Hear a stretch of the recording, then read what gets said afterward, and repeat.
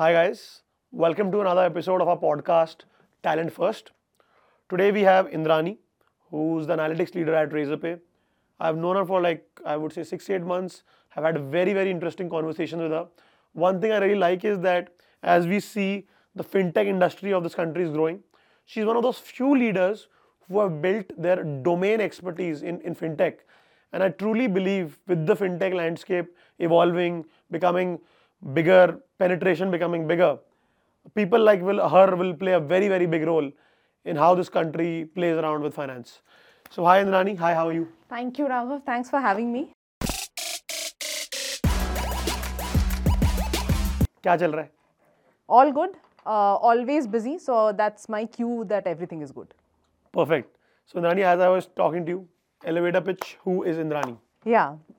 So I think I'm a very simple girl with heads in the cloud, feet firmly on the ground, eyes towards goal and heart with people. What is your goal? Cloud में क्या देखती हो आप? To answer that question, मैं थोड़ा पीछे जाती हूँ, right? I come from a very humble background, right? And the fact that I'm sitting here today and doing this with you is, it's one more step towards whether it is, whether you call it being acknowledged, whether you call it a success, or whether you call it just having your own voice, right? So cloud में मुझे वो दिखता है कि how do I grow and grow people along with me, and that is the vision that I want to take along with me. So अब वो करना है, ज़्यादा अगर क्लाउड में उड़ने लग गई तो कहानी कहीं और ही चली जाएगी. तो फीट ऑन द ग्राउंड बड़ा इम्पोर्टेंट है. सो वो रहता है और हमेशा देखते रहना चाहिए लॉन्ग टर्म के भाई पहुंच रहे क्या जहाँ जाना है. तो आईज विजन पे रहती है. तो नॉर्मली जब लोगों के फीट ऑन द ग्राउंड होते हैं, जिन लोगों के, वो are humble, there are two main reasons behind that what we have seen. One is obviously your upbringing, the other is आपको लाइफ में फेलियर्स कहीं मिले तो अपने आप बंदा, कोई भी इंडिविजुअल उस जमीन पे आ जाते हैं. There are two reasons. Now childhood की हम आपकी बात तो करेंगी, बट आपके बाद मैं पूछना चाहता हूँ, आप थोड़ा बताओ कि कोई एक फेलियर के बारे में बताओ अपने आप. उससे ना क्या होगा कि people will humanize your journey and they will also learn from it. Any small failure also जो आपको बहुत कुछ सिखा गया. आई थिंक फेलियर ना it's a strong word. It's a very strong word. So I would say for me, failures have been every time I have, let's say I've decided to shift a job or I have decided to move on, right, without being sure कि मैंने वहाँ 100% potential achieve किया था कि नहीं. Fair enough. मैं हर उस चीज़ को as a failure देखती हूँ. बहुत अच्छी बात बोली. और वो मेरा learning भी होता है. Well said. Yeah. So that has made me, I would say, very humble. Very cool. So let's try to get back. You are from Calcutta? Yes. Calcutta के अंदर कहाँ से हो आप? So there's this place in South Calcutta called Dhakuria. ये Salt Lake वाली side है या opposite side है? Opposite side है. जादवपुर यूनिवर्सिटी मेरी कॉलेज उसके काफी पास है. Okay. So that's where I'm born and brought up. Like single child. My parents had me and they are like बस done. बहुत. तो बड़े spoiled हो गई आप बचपन में? दो साइड होते हैं ना. तो जैसे देखो, हाँ ये सच है कि I got all the love. वो डिसिप्लिन भी मुझे ही मिला. तो वो वहाँ कोई शेयर लेने वाला था नहीं. तो both of them came. But हाँ, I had a very, I would say, had a very blessed childhood. Very simple family, very humble family. My father, he was a school teacher. He taught Bengali and Sanskrit. The two languages I am very bad at. Bengali sounds very good though. It sounds very good, but वो I know a couple of things. I know Amar Shunar Bangla. Then I know Ekla Cholore. And then I also know this thing called Ami Tumako Bhalobashe. They throw 2-3 things I heard. This is it. You're done. You're sorted. That's all I know. Ekdam sorted. That's all I know. Cool. So normally we like to look at people's childhood and see certain things that have had an influence on them. तो अगर मैं आपकी childhood को देखूं, right, अगर आपसे पूछूं, एक या दो रीजन अगर आज आप एस्पिरेशनल हो तो कुछ कोई लोग, कोई इंस्टेंसेस, कोई ग्रुप ऑफ पीपल जिन्होंने आपको बहुत प्रभावित किया हो, लाइक बहुत इन्फ्लुएंस किया हो? श्योर. देखो मेरे लिए ना मेरे सबसे बड़े इन्फ्लुएंस पेरेंट्स थे, पर्टिकुलरली मेरी मम्मी। तो मेरे पेरेंटल साइड में बड़े आई वुड से बड़े ऑड्स है, इन द सेंस कि मेरी जो मैटरनल साइड है that is completely from armed forces. So my grandfather actually fought the World War II. Wow, for?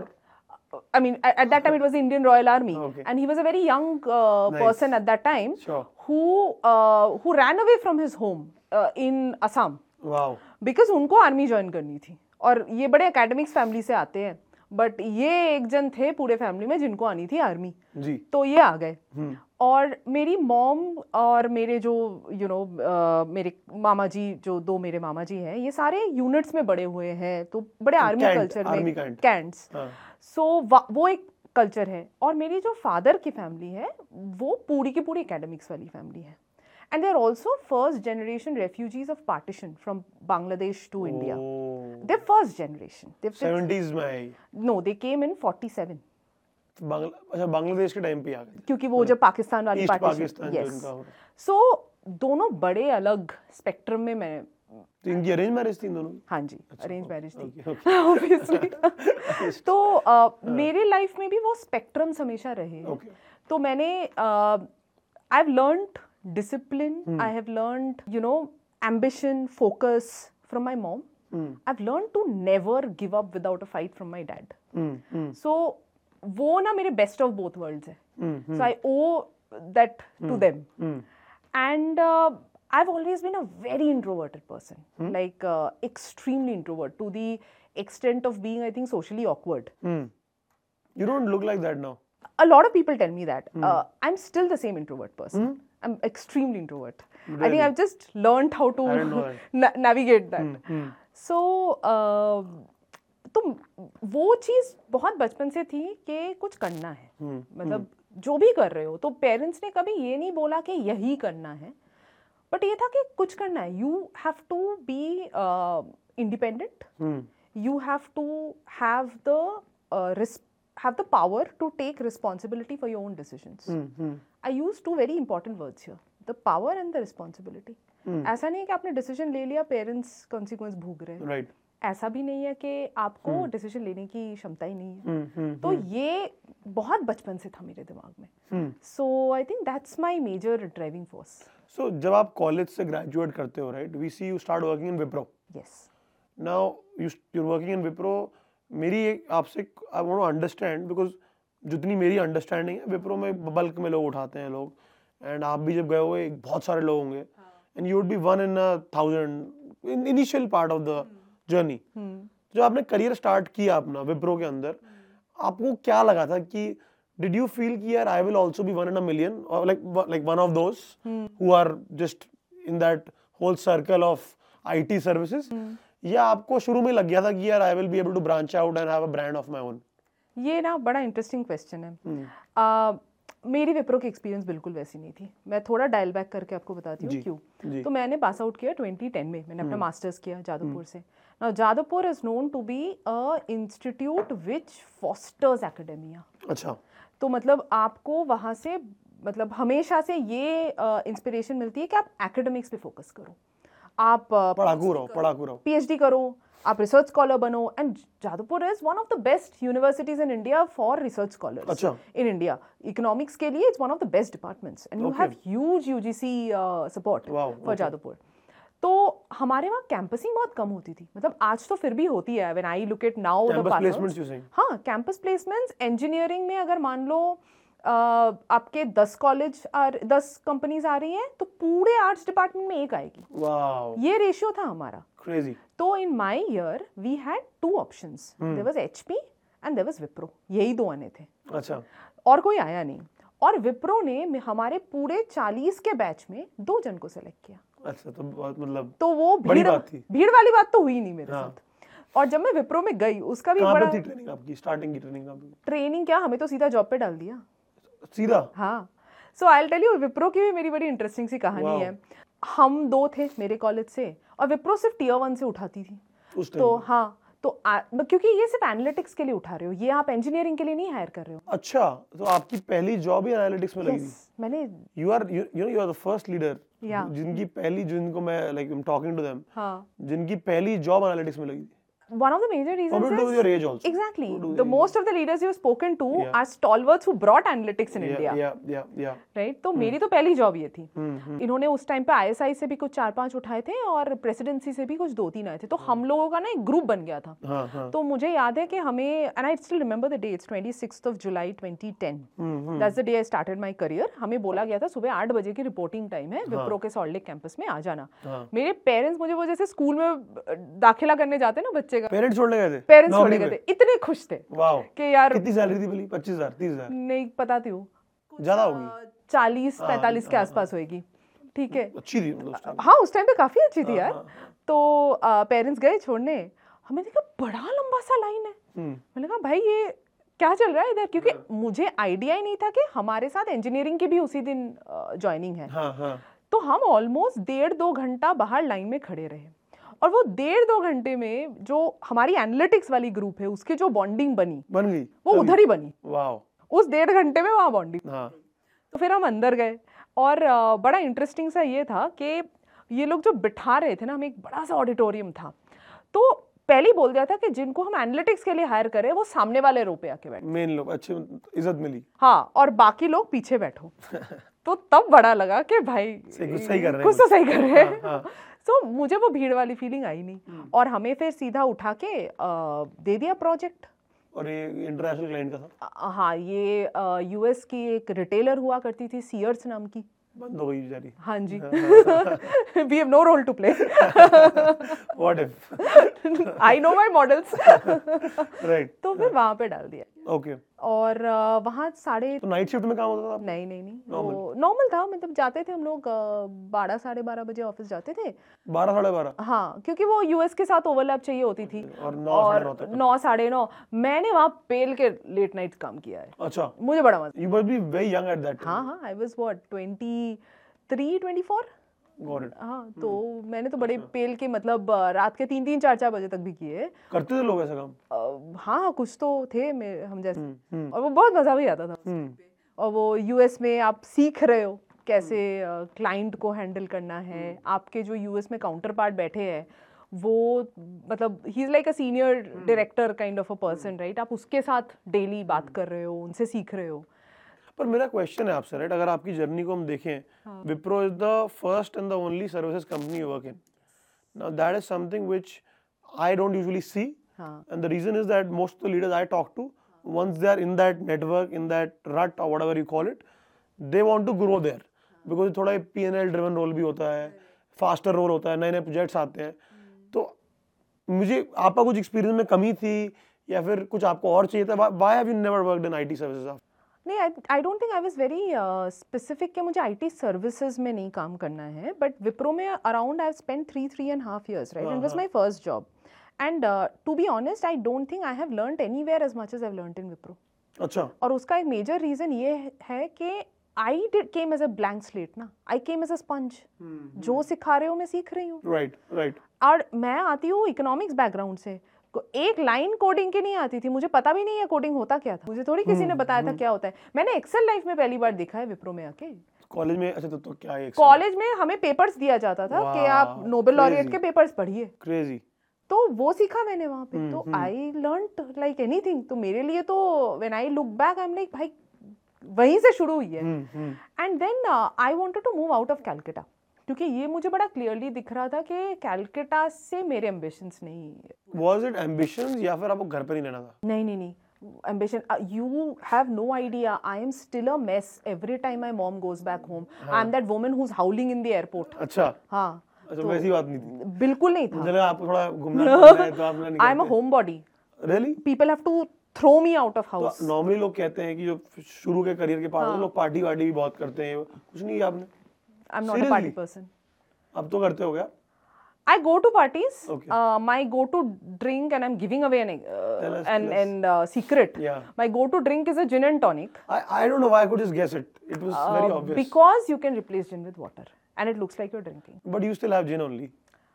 Not always. No. I have my tricks. Interesting. Very interesting. Cool. So Wipro में आप थे. Now you get into HSBC. HSBC कहाँ पे था? गुड़गांव? नहीं, Bangalore. Oh. So that's how you come to. That's how I come to Bangalore. Bellandur office. Bellandur office, वो मेरे petrol घर के पंप पास के है। बाजू हाँ, में जो हाँ, हुआ करता था, that was my first stint with finance.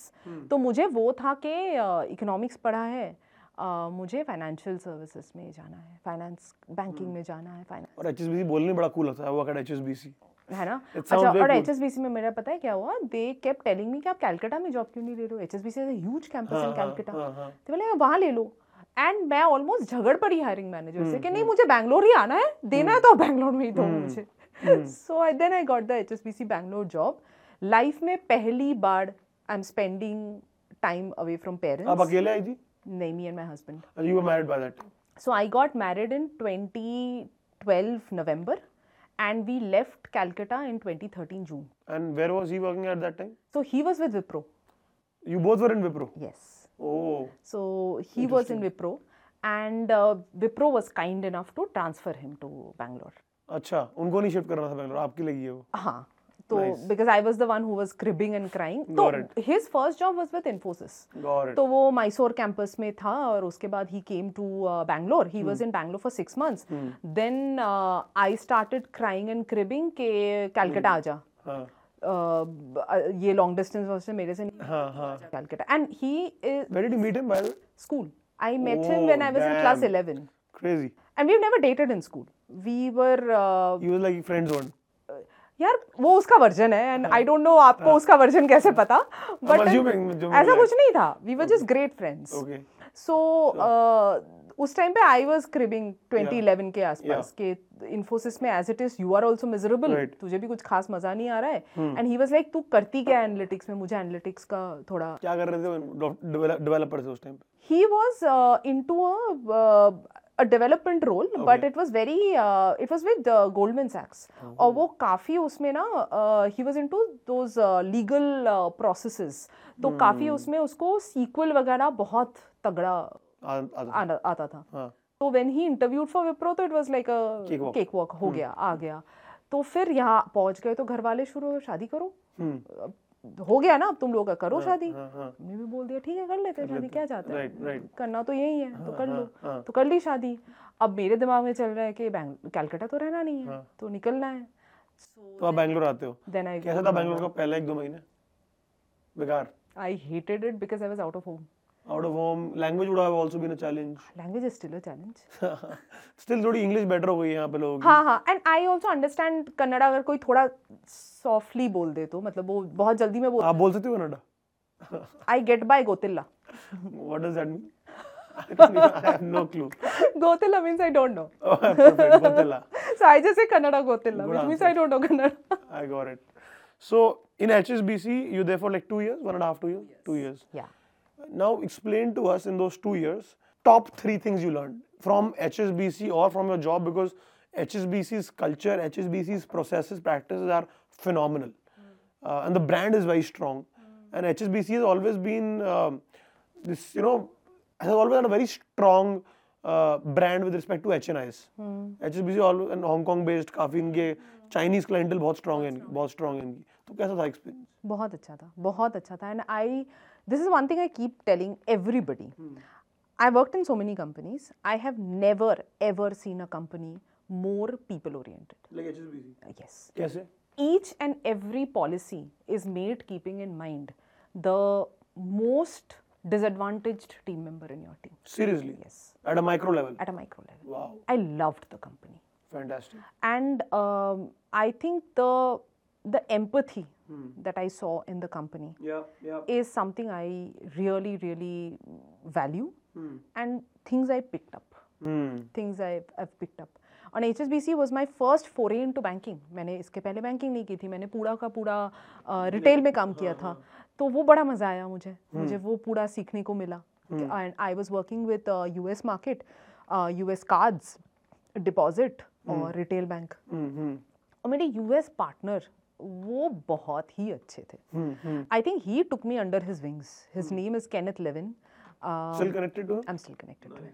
And Ken took me under his wings. And Ken was like कि भाई ये लड़की को थोड़ा ग्रूम करते इसको थोड़ा सिखाते हैं चीजें. तो उन्होंने मुझे जो अपॉर्चुनिटीज दी कि आप कोई प्रोजेक्ट पे काम कर रहे हो वो आप इंडिपेंडेंटली करो, and I am just a young analyst there, right? आप independently करो, आप present करो, मैं कुछ नहीं बोलने वाला आपके काम पे. तो ये जो उन्होंने मुझ पे ट्रस्ट दिखाया था, Ken brought that confidence कि अच्छा हाँ तो हो रहा है, सही हो रहा है. But जब आप early part of your career में होते हो, in an organization like HSB, especially from their office in India, how much are you interacting with the people abroad?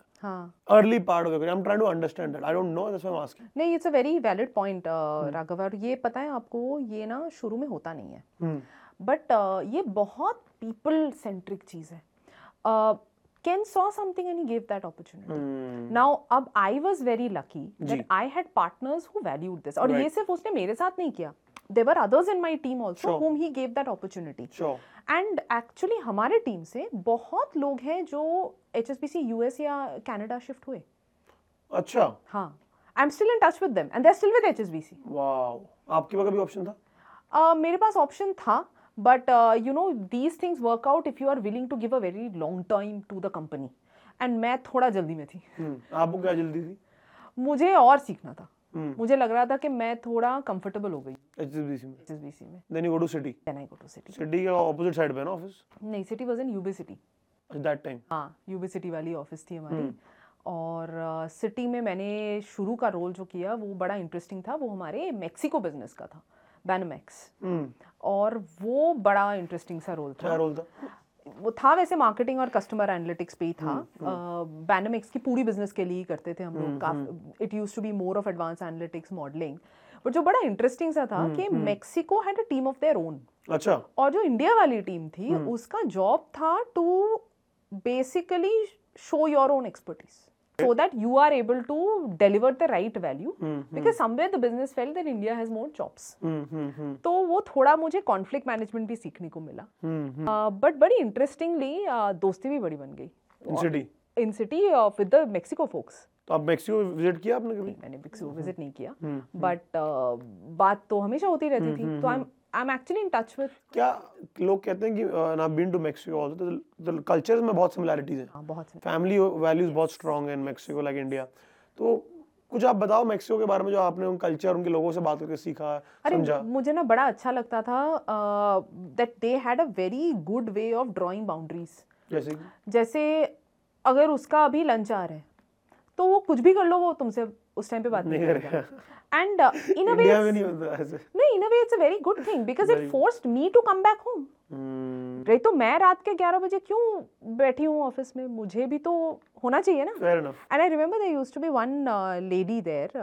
She was very senior, and I remember her telling me one day with her very heavy Spanish accented English, "You should have a life. Go home."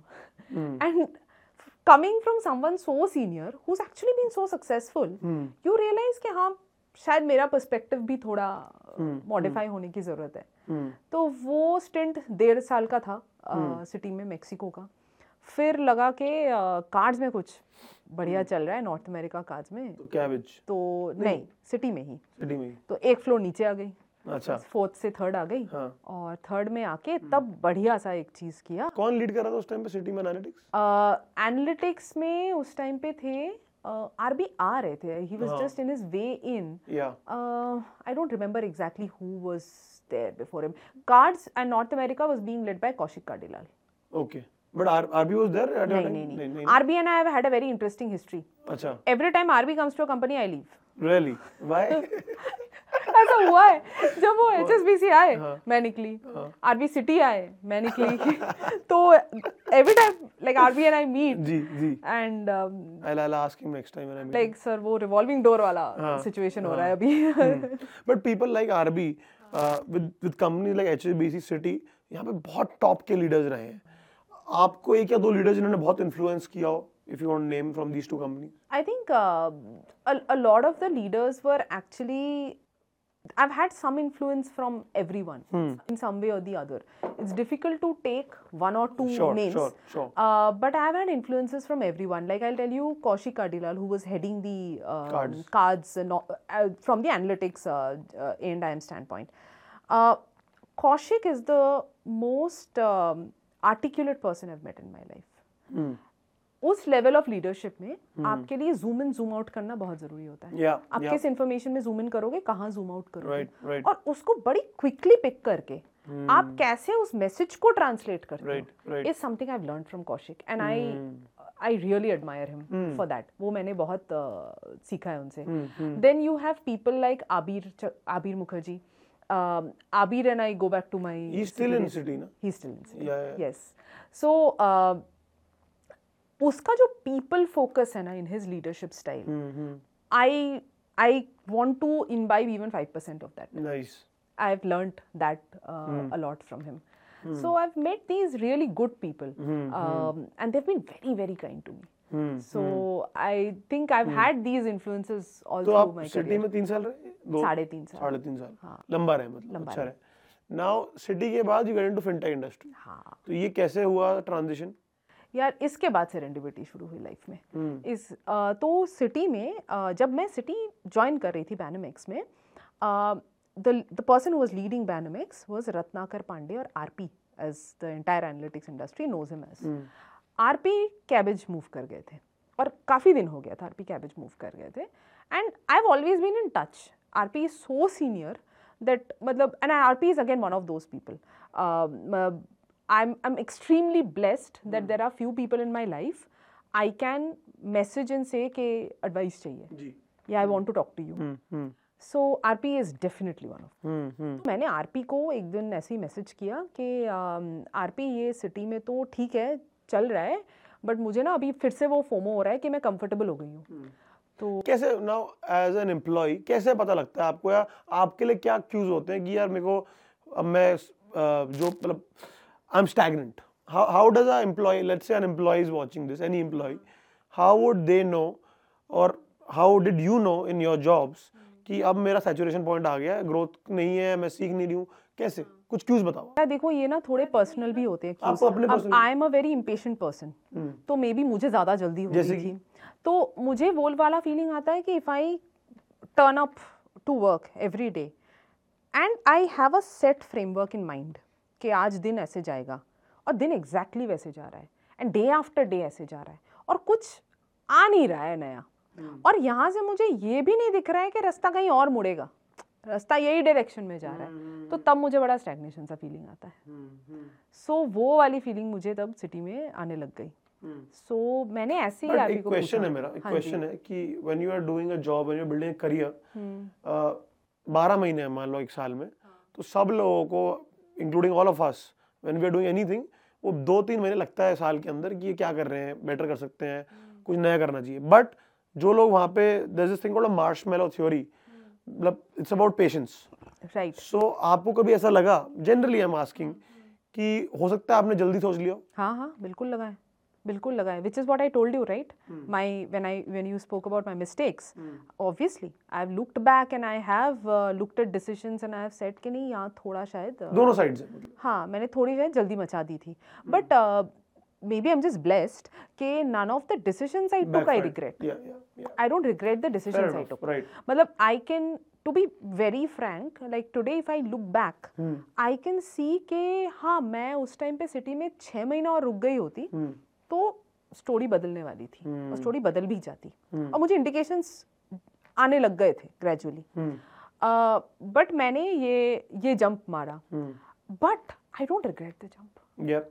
In fact, Cabbage is the most beautiful chapter of Cabbage, Kaushik was leading it. KD was leading it. So Kaushik के साथ we did a very interesting podcast, and he was telling me कि वो Cabbage की journey कैसी थी, right? Yes. I don't know if you were there at the time when it shut. You were there at that time? Yes. What a journey that was, right? आप थोड़ा बताओ, because जो culture मुझे समझ आया, और ये तो पूरा startup, full hardcore startup, and लोग इतने vested, मतलब he was telling me कि ये COVID के दौरान की बात है. Especially if I'm not wrong, I'm not. Yeah, so 30th March 2020 is when we folded off our India office. Yeah. It was just when COVID had hit. Yeah. Just when lockdown has hit. Yeah, and he was like, thankfully, all of our people got great jobs, better than before. In a month. But it was कि Cabbage वाले को पड़ी थी. हाँ. Like KD and all of those people really cared. Yes. कि सबको मिल जाए. तो थोड़ा आप Cabbage के experience में बताओ, और कुछ एक या दो interesting anecdotes, कुछ मजे की चीजें क्या किया आप लोगों ने वहाँ पे? पक्का. तो मैं कैबेज का, तो मैंने आरपी को जब फ़ोन लगाया तो मैंने उनको ऐसे ही मेरे दिमाग में कुछ था नहीं, तो मैंने उनको बोला कि सर वो ना फिर से वो वाला मेरा सिचुएशन है, थोड़ा फोमो टाइप का हो रहा है, क्या करूं, कुछ करना है सर। सर तू कल ऑफिस आ जा। मैंने कहा सर कौन सा ऑफिस? इंदिरा नगर वाला था। अरे रुको, मुझे पता ही नहीं था ना वो कहाँ है। तो तू कैबेज ऑफिस जानती है ना? मैंने कहा नहीं पता।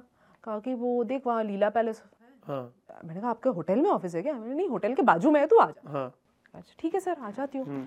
सर को बोलना चाहिए था ना कि इंटरव्यू है। अच्छा इंटरव्यू था? मैं तो चली गई, मुझे पता था मैं आरपी से मिलने जा रही हूँ। उन्होंने इंटरव्यू लिया? नहीं, आरपी ने नहीं लिया। अच्छा।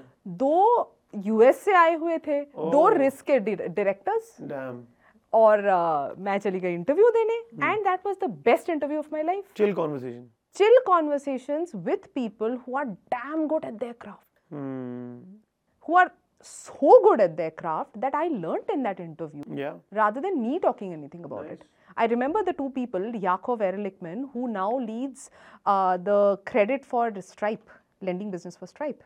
Wow. And that's huge. Yes. Huge. And Arvind is with Zip, my previous company, and he leads credit there, credit risk there. You both went to Zip together?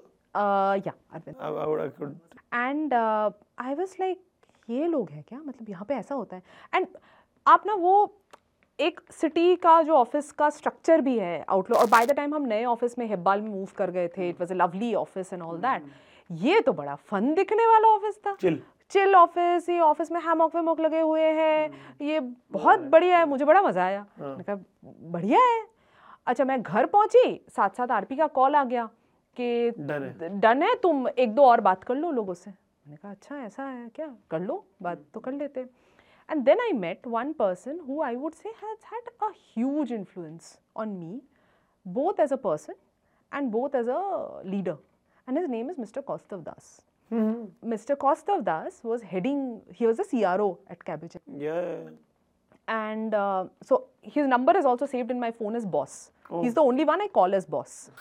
And Boss called me, and it was supposed to be an interview, and Boss basically उसी interview में ही he took me under his wings. कि इस लड़की का तो कुछ करना पड़ेगा, इसका तो मतलब इसकी नैया पार लगानी है अभी हमको। And the things I learned from KD, from Kaustav was unbelievable.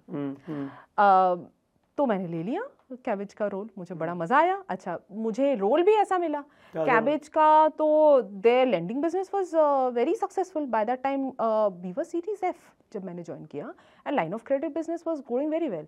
तो अब कैबेज को नई चीज़ें करनी थी, कॉर्पोरेट कार्ड लॉन्च करना था, मर्चेंट कैश एडवांस बिजनेस करना था, कैश फ्लो बिजनेस करना था। तो रेजर पे की स्टोरी लग रही है मेरे को। हाँ, और फिर एंटरप्राइज थी जैसे अली बाबा, उनके साथ पार्टनरशिप्स करनी थी। तो कौस्तव ने मुझे हायर किया और बोला कि ये टीम बना। एंड कौस्तव ने एक्चुअली मुझे बोला कि तुमने इसके पहले रिस्क में कभी काम नहीं किया, कर लोगी? मैंने कहा हाँ कर लूंगी, कर लेंगे, कोई नहीं, चलो ये भी कर लेंगे। But I had Kaustav support. तो बनाया टीम बैठ के, हायर किया, सब किया, और वो 1.5 years is the best journey of my life. Best, जो मज़ा आया। और वो मज़ा इसलिए आया क्योंकि वहाँ मैंने सीखा कि आप एफर्ट कैसे वेस्ट नहीं करो। मैं आपको एक बड़ा इंटरेस्टिंग सा डिस्टिंक्शन बताती हूँ। आप जब जीसीसीज में काम करते हो, एक बहुत स्टैंडर्ड मॉडल होती है कि आप जो इंडिया में काम कर रहे हो ना, आपकी काउंटर पार्ट टीम यूएस में बैठती है, शैडो टीम होते हो आप शैडो टीम होते हो, राइट? और वो जो काउंटर पार्ट टीम होती है ना, वो जाती है बिजनेस से बात करने, ये करने। हमारे पास कैबेज में वो सब लग्जरी नहीं थी, आप ही हो। तो I remember walking into a meeting with the CEO, अच्छा, and presenting numbers, and that is my second month in office. So second month in office, Rob Frohen and Catherine Petrelli are sitting there, and wow. I am telling them, multi-billion-dollar organization. हाँ, and I am telling them, Rob ये ऐसा है, ये वैसा है, and Kaustav मुझे वहाँ से बोल रहे हैं कि तुम्हारे आइडियाज भी बताओ जो तुमने मुझे बताए थे, बताओ बताओ, इतना क्या शर्मा रही हो।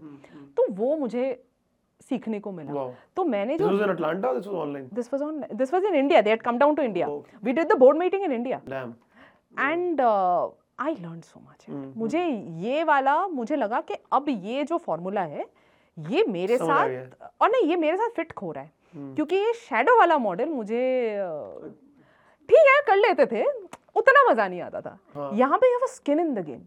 Like I you are a decision maker. You're a decision maker. Like I remember there was an Armenian fraud ring which had happened around 2019 में.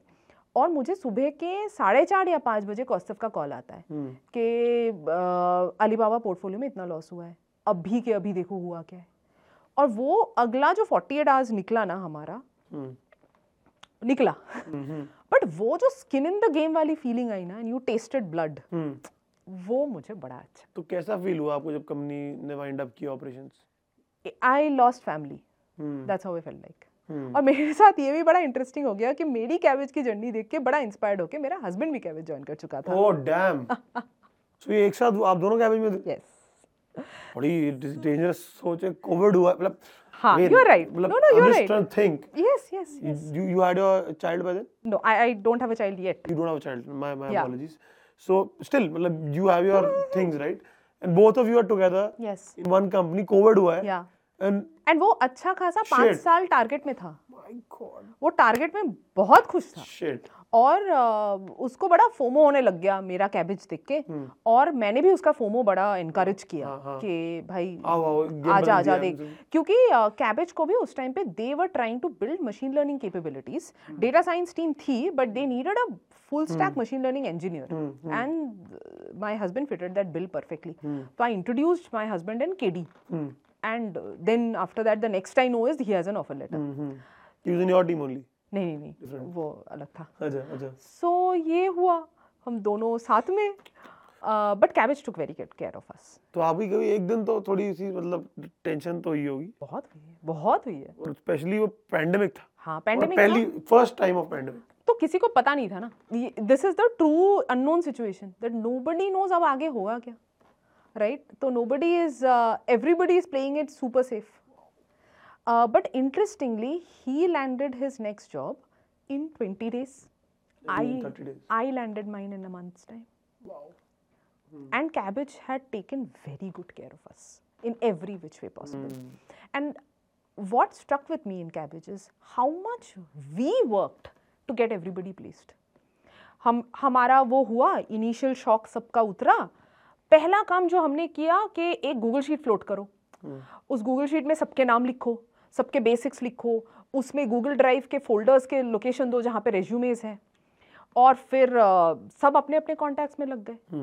And Raghav, my biggest satisfaction was every one of my team members got placed before I did. Amazing. Which to me was it's a great deal.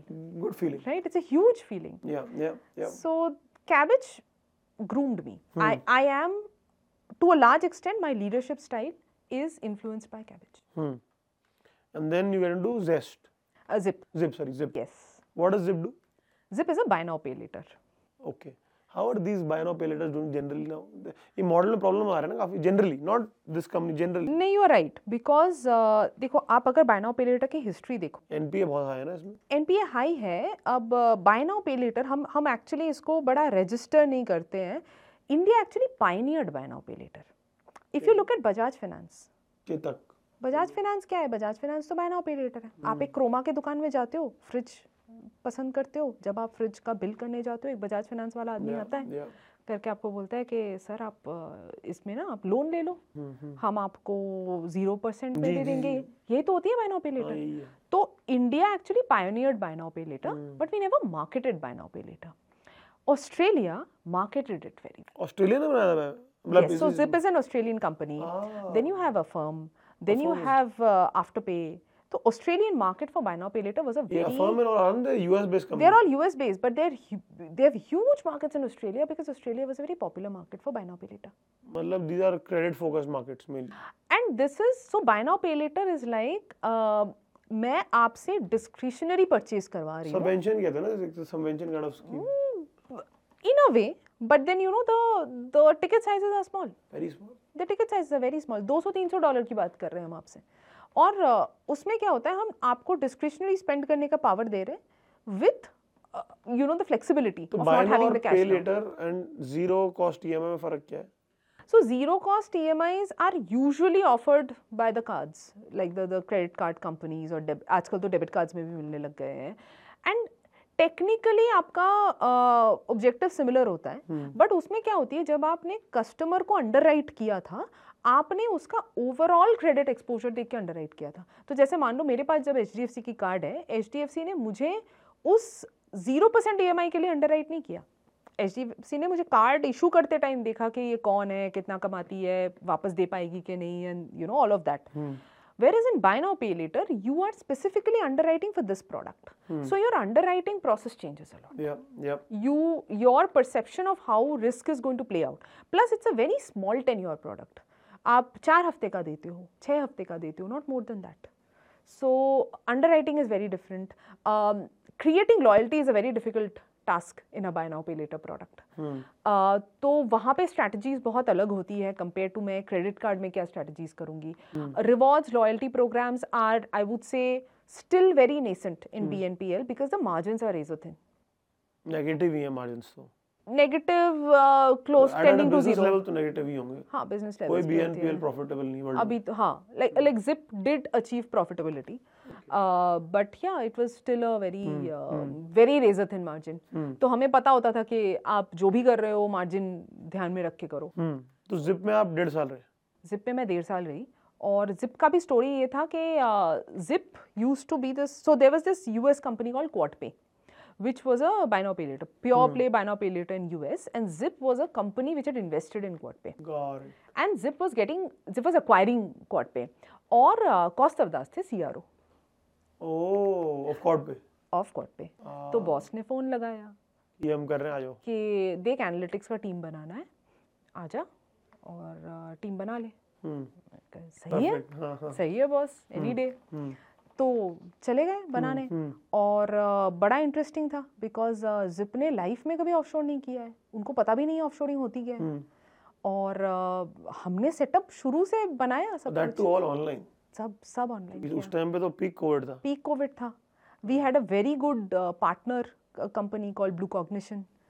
It is headed by an ex Amex person called Sangharsh and Mukesh Chamidia। ये क्या करते हैं? So Blue Cognition, नहीं, they are into multiple businesses. So we know Blue Cognition from our cabbage days, क्योंकि they do a lot of things, जैसे आपकी manual underwriting processes होती है। अच्छा, BPO type?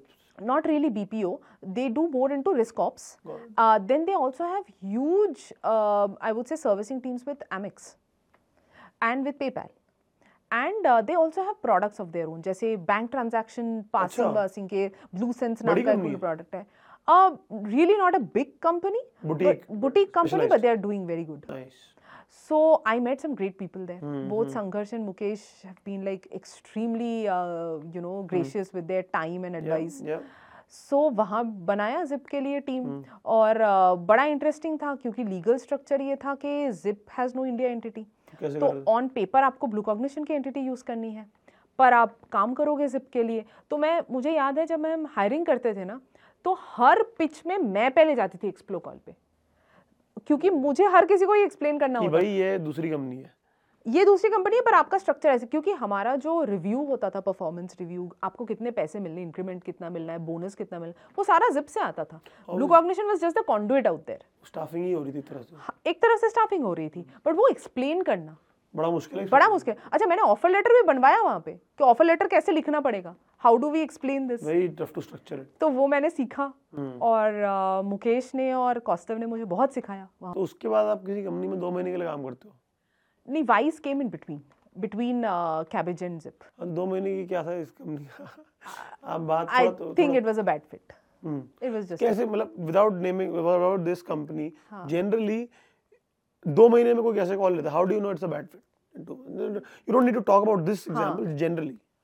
मुझे लगता है when you go and you realize कि the company what they want to do and what I offer are two very different dimensions। बहुत generalized statement हो गया, मुझे थोड़ा सा कुछ तो बताओ। I think see it usually the way I would look at it is, या तो आपको वो culture बिल्कुल नहीं सूट करता है, या तो आपको लगता है कि नहीं भाई ये काम तो इनको चाहिए ही नहीं, इनको कुछ और काम चाहिए, राइट। तो मेरे लिए ये 2 मेन फैसेट्स होते हैं। तो मुझे जो स्ट्रगल मिला वो मुझे दोनों में मिला, और मुझे लगा कि ये तो मुझे एक चीज बताओ कि ज्यादातर लोग अगर 1 या 2 महीने या 3 महीने के काम करते हैं वो अपने लिंक्डइन में डालते ही नहीं है, आप क्यों डालती हो? आप समझ रहे हो? आई एम श्योर आपने सोचा होगा कभी कि हटाई देती हूँ, क्यों जरूरत? हाँ, it's a very fair question. I put it because I have a good relation with them. अच्छा, why not? Fair enough. It's a it shows the honesty. Yeah and क्यों नहीं, मैंने किया है. Fair enough, I appreciate it. कोई मेरा ITR check करो, वो 2 महीने मिलेंगे ना आपको, तो क्यों नहीं? Fair enough, I am happy to answer, why not? Nice, है ना? सो वो मुझे a lot of people do that, right? You know. No, you are 100% right. And वो ना मुझे थोड़ा OCD हो जाता है. मैंने वो किया तो. So I went there and then तो वाइस के बाद I came to Zip, built the team, almost stayed there for 2 years. And then you left in 2022. 2022 June, I joined Razorpay. And that time, 2022, still it was a bull run in the startup ecosystem. हाँ. मतलब वो bull run Stabilize हो रहा था. हाँ, हो रहा था, but bull run तब भी था उस time. हाँ, bull run था. और Razorpay, I think at that time had become valued at like crazy amounts of money. 7.5 हमने जैन में हिट कर लिया. हाँ, तो मतलब I think इंडिया का सबसे बड़ा स्टार्टअप था उस टाइम पे. तो मतलब क्या सोचा, किससे बात हुई, and how has it been? So Razorpay का बड़ा इंटरेस्टिंग सा था. सो एक्चुअली क्या हुआ, पोस्ट कैबेज मैंने जो भी रोल्स उठाए हैं ना, और rather I would say since कैबेज फिनटेक में मैंने रोल्स उठाए हैं, जॉब्स नहीं उठाए हैं. That is a major difference that I have done in my career, and I constantly want to keep doing that. तो Zip में when I was there, and towards the end मुझे ना ये फीलिंग बड़ी strongly आ गई थी कि team बड़ी तगड़ी बन गई है, फ्लाईव्हील बन चुका है मेरा. और यहाँ मैं और एडिशनली कुछ खास ऐड नहीं कर रही हूँ, बट मुझे इंडियन फिनटेक सिस्टम में काम करना है. क्योंकि अगर आप मेरा करियर देखो, Wipro is the only Indian company, but वहाँ भी मैंने किसी इंडियन क्लाइंट के लिए काम नहीं किया. तो मैंने ना लाइफ में एक्सेल में डॉलर के अलावा और कोई नंबर नहीं डाला है, रुपी नहीं डाली कहीं पे. तो वो सीखना था मुझे कि इंडियन फिनटेक क्या करती है. तो nothing better than Razorpay. And they somehow कोई कनेक्शन बन गया, somebody reached out and they said कि lending करना है हमको. तो आपने तो किया है lending, तो आ जाओ lending करो. And I had like a lot of rounds of discussions, interviews. I've heard there are many rounds. There are actually many rounds, and we are trying to actively streamline our interview process. But हाँ किया, वो सारे conversations किए. But you know what I loved about this whole thing was how supportive Zip was of this. Yeah, my boss knew it even when I was interviewing. Wow. By that time, Kostav had moved out. He was starting something of his own. So I had a different boss. Even my CEO knew about it. And when I told them कि मेरा interest ना Indian market में, मुझे अभी अपने market का कुछ सीखना है, आपको धंधा देखना है, they were so supportive. And that's something I carry with me. कि they were the boost. मतलब मेरे साथ ऐसा भी हुआ है that Razorpay के इंटरव्यूज दिन में होते हैं ना, मतलब आप दिन day working hours. So I actually told my boss मैं इंटरव्यू देने जा रही हूँ, नहीं आज नहीं आ सकती. तो मेरे बॉस ने एक्चुअली मुझे शाम को मैसेज करके पूछा, hey, how did it go? कैसा था conversation? And he kept telling me कि you'll be well taken care of, right? मतलब you will be working with good people, right? Will you get the love that you get here? And ये मेरे लिए बड़ा point था कि will the culture be as good as Zip? And how has been it? How's it's been very good. It's been very good. Very different culture. Very different culture from. So Cabbage and Zip had very similar cultures. और एक reason ये भी है कि leadership Cabbage की काफी Zip में थी.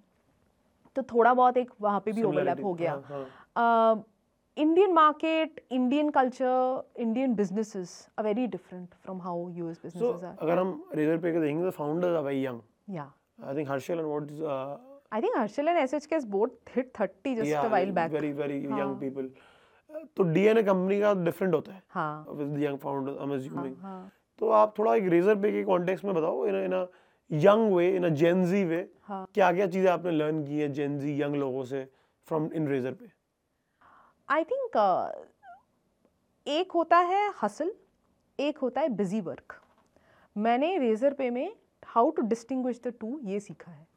बिकॉज बहुत ईजी हो जाता है एक आप हमेशा भाग रहे हो. क्यों भाग रहे हो, किसके पीछे भाग रहे हो, क्या चाहिए. उसको जब आप अलग करके आप जेन्युइनली हसल की तरफ फोकस करते हो कि I have a bias towards action and I want to get something done. वो चीज़ मैंने Razorpay में आके बहुत अच्छे से सीखी और वो मैं कांस्टेंट सीख रही हूँ. And what I love about my current job is how much it keeps me on my toes. No 2 days are similar. Never. आसान नहीं है. नहीं, आसान या डिफिकल्ट वाली बात आती नहीं है यहाँ पे. I am constantly learning something. Whether it is जैसे I started with the lending business. Now I lead teams in customer success analytics and banking ops and all of that. तो मतलब मेरी भी ट्रेजेक्टरी चेंज हो गई. 1 साल के बाद मुझे बोला कुछ और कर लो अभी और. I think high growth companies का फायदा ये होता है आपको ना वहीं पे इतना कुछ मिल जाता है. हाँ. कि मैंने किसी से आई वाज टॉकिंग आल्सो कि even though you will feel you are shifting jobs but you are in the same company. Exactly. तो मेरे साथ रेजरपे में वही हुआ. When I took up these new teams just 2-3 months बैक, I am the dumbest in the room क्योंकि मुझे पता नहीं है.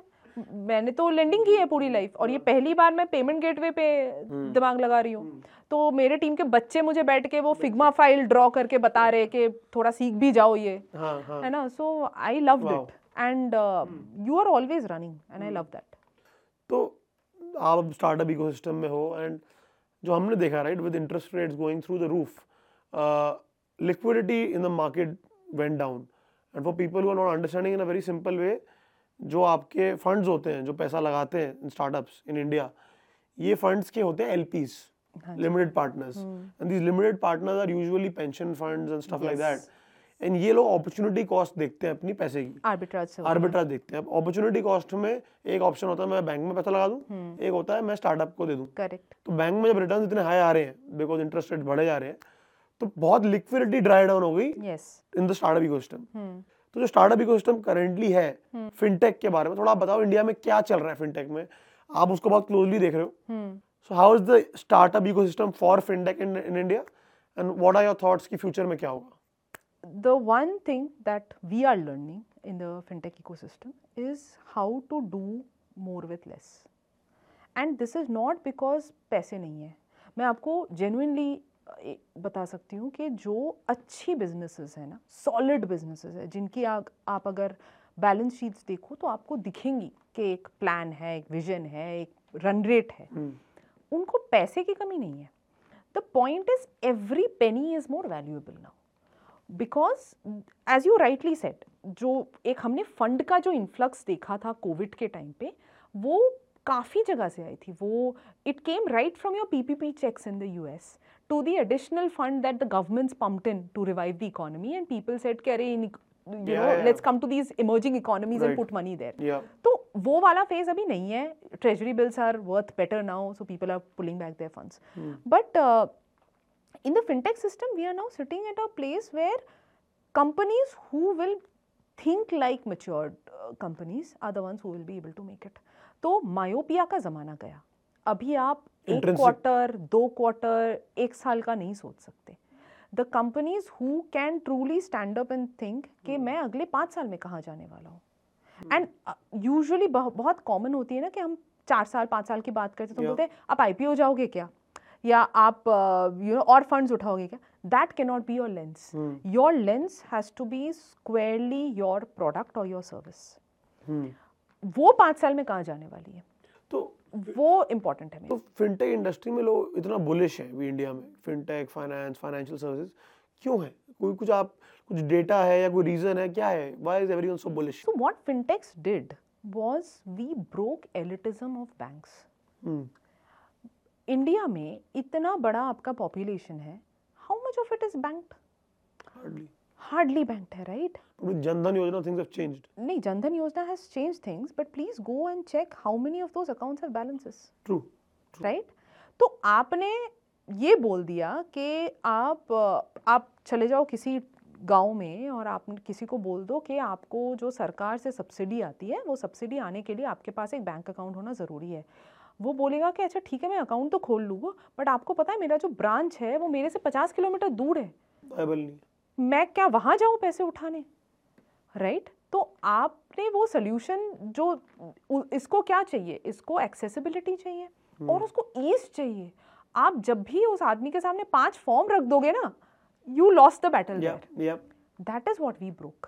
Any fintech in India who've been successful, the core of our existence is the people of this country. And I take immense pride to be associated with a company like Razorpay, where we said, let us enable businesses who do that. We always say that we exist because businesses exist. Yeah. And we want to make money movement extremely simple for businesses. क्यों? क्योंकि मैं चाहती हूँ कि जो कोई founder है वो अपने कंपनी के बारे में सोचे, वो अपने बिजनेस के बारे में सोचे, वो ये सोचे हाउ इज ही और she going to propel India for the next stage of growth. पैसे का मूवमेंट हम देख लेंगे and we'll do it in the cleanest possible manner. So those are the fintechs who will succeed in India. And I think that is why fintechs are they're bridging that gap. You know, वो elitism नहीं है. आपको अभी आप देखो सारे फिनटेक्स इतना कोशिश कर रहे हैं कि हम अपने कस्टमर सर्विस में, हम अपने जो लैंडिंग पेजेस है, हमारे ऐप्स है, जो भी है, कैसे उसको वर्नाक्युलर करें, कैसे उसमें हम बहुत सारी जो इंडिया की जो द डाइवर्सिटी फैब्रिक, उसको मैं कैसे लेके आऊँ. So you will see a lot of those efforts coming in. Those are the companies which are actually becoming successful. So I think that's why fintech is so special. तो fintech के अंदर से मेरी आपसे I think 6 महीने पहले ही बात हुई थी. We were discussing about Gen AI applications. Yes. And अब आप fintech industry के एकदम हार्ट पे you are sitting there. तो Gen AI का use case कैसे कर रहे हो आप लोग? या आप लोग generally बताओ, not just Razor पे, generally. How can fintechs use Gen AI? देखो, पहली बात तो ना मुझे ना ये लगता है कि पहले we all should take a deep breath, step back and understand that gen AI is not a genie. वो अलादीन के लैंड से जीनी नहीं आया है, right? And every practitioner is screaming at the top of their voice कि this is not a genie. तो all the fear, all the trepidation, all the excitement that is there, which is great, but nobody is कल उठ के दुनिया नहीं बदलने वाली है जेन एआई से. जेन एआई के कुछ इंटरेस्टिंग यूज केसेस आ रहे हैं, पर्टिकुलरली जो आप लैंग्वेज साइड में देखो, क्योंकि these are all large language models. Then you also have your picture generation, your video generation, जो भी आपके मॉडल्स हैं. अभी तक हमें जो यूज केसेस वायबल दिख रहे हैं, they are more in terms of, let's say, how do I make my communication simpler with my customer. Now, to give you examples, हमने रेजरपे ने एक आई थिंक 3 महीना पहले हमने एक कैंपेन किया था जहाँ पे इकोनॉमिक टाइम्स में हर रोज़ हमारे 45 डेज तक हमने किया. 45 founders of India were celebrated. My neighbor also was in it, with it. Okay, विदित आत्रे. Yeah. अच्छा, Meesho. Yeah. So I saw. Awesome. It looked very cool. वो मिड जर्नी से बनवाई थी ना? वो मिड जर्नी से हमने बनवाई थी. बहुत cool था. तो वो हमने एक यूज केस निकाली. अभी भी आप हमारा रिसेंट क्रॉस बॉर्डर का प्रोडक्ट लॉन्च हुआ है, उसके भी अगर आप एड्स देखो, हमने मिड जर्नी से बनवाई है. तो हम बड़े क्लियर है रेजर पे में, हम ऐसा कुछ भी यूज केस नहीं करेंगे जो डायरेक्टली मेरे कस्टमर के पैसे को इम्पैक्ट कर रहा हो या मेरे कस्टमर के बिजनेस को इम्पैक्ट कर रहा हो. सिस्टमिक रिस्क बहुत ज्यादा है ना, बिकॉज मुझे 100% श्योर होना है कि जेन एआई इज करेक्ट है. नहीं, वही प्रॉब्लम है, राइट? 99.9 भी नहीं चलेगा. Exactly.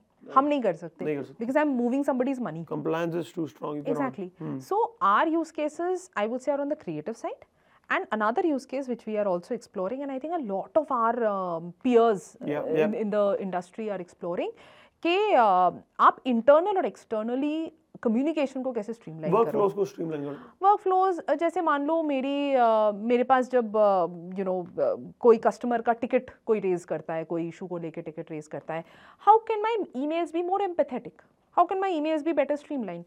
Or let's say for my agent, to boost my agent's productivity, how can I make sure that knowledge is easily available to him? वो अभी 50 FAQ पेजेस पढ़ेगा क्या बैठ के? How do I make it streamline there? तो हमें अभी वो यूज केसेस ज़्यादा दिख रहे हैं. Another thing is, अभी क्या हो गया है, and I think I will quote Sameer Dhanranjani here. Sameer keeps saying कि analytics बड़ा abuse सा term है. And I 100% agree with him. ये एक हमारे दिमाग में भी आ गया है कि AI is equal to Gen AI. वो मुझे ना बड़ा शौक है, मैं इधर भी होता हूँ, मैं कहीं वो वेन डायग्राम फिर से बनाऊँ. AI होती है, फिर उसके देखो ML भी होता है, डीप लर्निंग भी होती है. मतलब AI is not all Gen AI. And we have been using MLs for ages. हम अंडरराइट कैसे करते हैं? 10, 15, 20 years. हम अंडरराइटिंग कैसे करते हैं? ये जो मेरे जब किसी मर्चेंट का आप कहीं पे करते हो, राइट, और रेजर पे के थ्रू पेमेंट जाती है, पीछे मेरे मॉडल्स चलते हैं कि कौन से बैंक के सर्वर से आपको राउट करवाऊँ, कहाँ से आपका सक्सेस रेट बेटर आ जाए. तो अभी जेन एआई लेके I think we need to take a deep breath. Perfect. Cool. So I think last segment where we'll just want to know a bit about introspections from your journey. Yeah. that you have seen, good things that you think everyone should follow, that we can learn from your journey, and certain things you just believe that we can learn from in a different way. Interesting. See, I think I started my career at a time जहाँ पे analytics तो आ गया था industry में, but analytics को exactly आप place कैसे करोगे, वो एक्सपेरिमेंटेशन तभी भी चल रहा था. To sum this is an extension of a KPO, राइट. To some companies it was कि नहीं, बड़ा कूल सा चीज़ है, डैशबोर्ड बना देंगे, मॉडल बना देंगे, बड़ा कूल सा चीज़ है. The one aspect which I think I have learned the most and I want to propagate the most is no business model, no competency is useful for a business unless there is a value generation aspect of it. Obviously. You cannot sit in analytics and you cannot say कि भाई मेरे पास एक crystal ball है, उसके अंदर deep learning होती है, neural net होता है, पता नहीं क्या होता है, मैं आपको देखने भी नहीं दूंगी उसमें क्या होता है, उससे मैं आपको कुछ निकाल के दे दूंगी. अब मैंने निकाल के देना था, मैंने दे दिया, अब उसका आप क्या करोगे मुझे नहीं पता. Right. We cannot work that. Agreed. That value generation has to be there. And I think the way for this industry to mature is to understand how can I intrinsically root myself into the business. I'm a huge proponent of data democratization. ये क्यों है कि आपके पास एक specific team है जो report बनाती है. अभी इतनी टेक्नोलॉजी मेरे पास अवेलेबल है, आप अपने डेटा मैनेजमेंट को, डेटा आर्किटेक्चर को इतना स्ट्रॉन्ग करिए that your ops teams, your sales teams are enable to pull their own numbers. आप आपके ऊपर क्यों रख रहे हो ये डिपेंडेंसी. तो ये मैच्योरिटी अभी इंडस्ट्री में आ रही है. A lot of companies are thinking towards this, and I think somewhere the whole, this Gen AI and also the whole aspect of doing more with less has started propelling this. So I think that's a very good direction that that the industry is taking, and I'm looking forward to that. Perfect. I want to see how well we can scale up in terms of value generation. Perfect. So Andy, just more like, if we we like to understand people's rituals, right? Like what has worked for them, what has not worked for them. So if you tell from your overall lifestyle, the way you look at mental well-being, physical well-being, so on and so forth, how do you keep yourself updated? So certain hacks, certain things that have worked for you, anything. Sure. So when I initially came to Bangalore, वो पहली बार घर से बाहर, और actually जब मैंने विप्रो में ही काम शुरू किया था, तो वो सारा दिन डेस्क पे बैठो और खाते जाओ गलत चीज़ें, है ना. तो मैं बड़ा फूल गई थी. अच्छा. और वो मेरी लाइफ का बड़ा डाउन पीरियड था, बिकॉज आई फेल्ट लाइक यार, if I can take care of my own body, true, then something is wrong. I agree. Right. So I got back to fitness around 2016. Okay. And that has been a constant. Nice. आप क्या करती हो fitness के लिए? I love to work out, like the usual workout. I've now started becoming a lot more differentiated in my ways of workout. तो पहले मैं बहुत ज़्यादा focus करती थी on strength training and all. I've now incorporated a lot of Pilates and yoga in my workouts. Very good workout. Cult, yeah. And I am that person in the gym जिसके साथ बात मत करो. अच्छा, headphone लगा के बात मत करो. I'm here to do my workout. तो serious kind of people. हाँ, I'm that very. Don't do small talk in the gym, man. Got it. No gym friends, right. But extremely good friends with a few trainers. So वो भी है. Right. So yeah, I like that. I love my running. I had till 2019-20 I was running fairly well. I had a small injury, so abhi I'm still being a little cautious about my runs. But for me, runs are absolutely nothing to do with वो marathon कर लेना है या वो. For me, it's when I'm with myself. और कुछ नहीं सुनाई देता है. That is my mantra of a run. I have actually been very bad about taking care of my mental health. I have made that mistake. In fact, आप वो mistake की बात कर रहे थे ना, मैं अगर mistake बोलूँ तो मेरा सबसे बड़ा mistake वो था, क्योंकि I would give myself all in, and I wouldn't come back. I've started putting a lot of efforts on that now. I've started putting a lot of efforts. It's very important. It's very important because मेरी productivity hamper हो जाती है. सबकी वो, I think people realize it at different parts of their life. हाँ. So वो I started becoming very cautious that how do I take good care of my mental health. So everyone should, and I think the younger you start, the better it is. Also, Raghav, I believe last 10-15 साल में ना दुनिया में information overload बहुत ज़्यादा exponentially बढ़ा insanely है, and that really impacts your mental health. Yes, सबको देखते हैं तो ये अभी we were discussing that only कि LinkedIn. Oh God. LinkedIn, now you go, it's become the new Facebook. It's become the new Facebook. Who knows when we will see those reels, right? Yeah, on LinkedIn. Yeah. Like it's so difficult to cut the reality from what you're trying to show. Yeah. And मुझे लगता है वो एक constant need होती है to show कि मैंने भी ये किया, मैंने भी वो किया, right? So actually there's a joke that I often make with my husband कि अच्छा हुआ हमने काफी साल पहले शादी कर ली, क्योंकि हमने फिर अपने लिए शादी की थी. अभी करते तो Instagram के लिए शादी करनी पड़ती. Well said, true. Right. So thankfully हमने बहुत पहले कर ली. And none of my wedding photos are in any social media. Phone में आपके पास? मेरे पास मेरे कहीं किसी ड्राइव में पड़ा होगा. तो आई थिंक वो मेंटल हेल्थ मैंने बहुत इग्नोर किया और मैंने बहुत सीखा, मैंने बहुत सफ़र किया उसके लिए. And I have started prioritising that a lot. And obviously I have, we have parents who are at that age when you can see the age taking toll on them. Right. So both of us are only children of our parents. So वो एक हमेशा रहता है, मतलब I never go to sleep without my phone being on ringer. अच्छा. मुझे वो बड़ा एक रहता है कि रात को फोन आया तो. Right. तो वो एक है. I think those are things I've learned. I've grown with them now. So work to me is still probably the major part of what defines me. I'm exploring other facets of my life, facets of my being. Makes complete sense. So one final question. I'm 23 years old. So if you had to give advice to a 23-year-old who is just trying to build a career, have a good life in analytics, give us advice. And obviously you can break that advice into two parts. One can be generic. One can be more focused towards the female population, because in AI and analytics we need more female leaders. So yeah. Sure. I think, see, first and foremost, I don't think I need to give any advice to you. You're doing so well that I should be the one learning from you. But मेरा general जो observation है, because I work with a lot of young people in my team, is India is at a very interesting place right now. मैं जब अपने team में भी आजकल मेरे जो कैंपस ज्वाइनीज आते हैं, मेरे जो यंग टीम मेंबर्स आते हैं, a lot of them are from tier 2s and tier 3s. Exactly. The talent pool that you are looking at, right? Right. Or the one thing that differentiates the really successful ones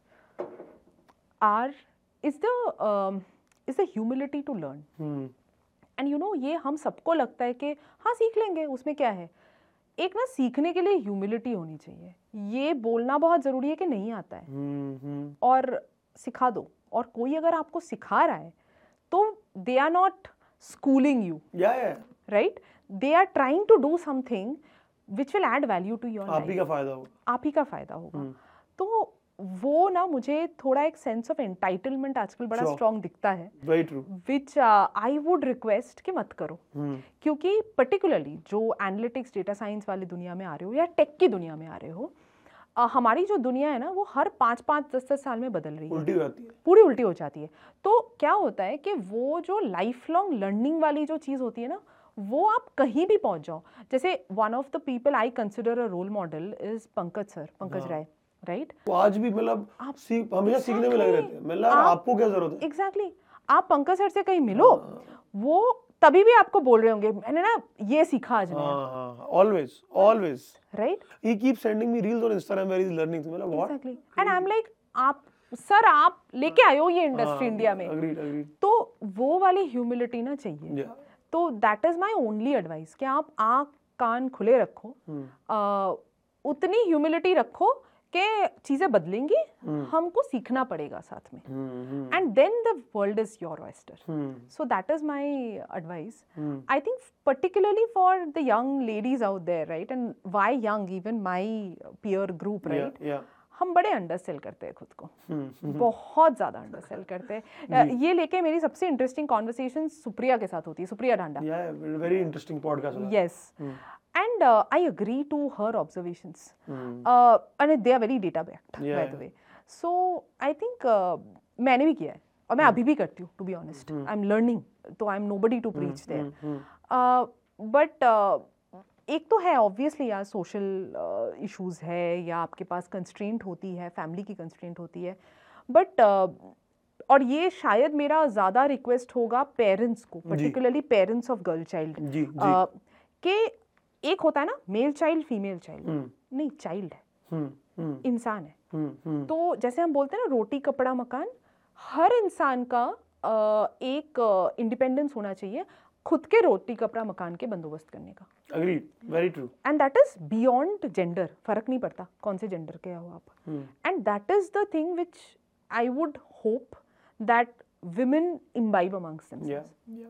ये चीज़ क्यों है कि you know, हाँ सुनने को मिलेंगी, बहुत सारी चीज़ें सुनने को मिलेंगी, हर कोई आपके साथ उतना पेशेंट नहीं होगा, या सी देर आर पीपल जो अनोइंगली आपको यू नो एक जेंडर बायस दिखाएंगे, देर आर पीपल जो जेन्युइनली मिसोजिनिस्ट आपको दिखाएंगे जेंडर बायस. ये थोड़ा थिक स्किन ज़रूरी है यहाँ पे कि अच्छा ठीक है आपने बताया, अच्छी बात है, ये मेरा गोल है, मैं तो जा रही हूँ, आप देख लो कैसे रोकोगे, राइट. तो वो थोड़ा सा ना you have to keep that warrior spirit up and then it works out. Perfect. I think this will help us a lot. A lot of people who are watching this, I think what I personally can tell from Indrani's journey is that you know you have to have that domain flavor. In this industry, what I've seen is domain is extremely critical. And मैं आपसे भी बात कर रहा हूँ financial services, fintech. You're talking about this. Yeah. You might do something else later on. But again, this domain flavor gives you confidence that even at your age, you're not like, your age is not typical of a leader's age, right? Normally leaders are like 45 and all of that. Yeah. But because you are focused on what you're doing, you're able to have that intellect, that decision-making thought process that defines you better. So I think that is one thing I think everyone should learn from your journey, especially the young people who are watching. That if you can be a bit more domain focused, it will give you results faster. Yeah, one is domain focus and stay true to your craft. I don't introduce myself as a fintech leader only. I say I'm an analyst in a fintech world. Yeah. मेरा craft अभी भी analytics का है, और stay true to that craft. क्योंकि वो craft आपको fintech में भी काम आएगा और एविएशन इंडस्ट्री में भी काम आएगा, हर जगह काम आएगा. एंड ज़्यादा कंफर्टेबल मत हो जाओ. वो रजाई ओढ़ने का टाइम है, कंफर्टेबल मत हो जाओ. उतना कंफर्ट अच्छा नहीं है, थोड़ा सा वो दैट यू नो वो रहना चाहिए, वो थोड़ा सा एक कि पागलपंती थोड़ी ज़रूरी होती है ना. So that is I think that's what has driven me so far. Let's see where we go. Perfect. So Indrani, thank you so much. Bye. Really appreciate your time, and let us do this conversation again in a year and a half. And that time we'll talk about in detail about कि Gen AI की बात करेंगे थोड़ी तब ज़्यादा कि हुआ क्या. क्योंकि अभी जैसा आपने बोला कि Gen AI is not a genie, सब कुछ सॉल्व नहीं कर रहा है, बट काफी चीज सॉल्व कर भी रहा है. Yes. So let's see how the world changes. Absolutely. Perfect. Thank you, Indrani. Thank you, Raghav. Thank you. Thanks.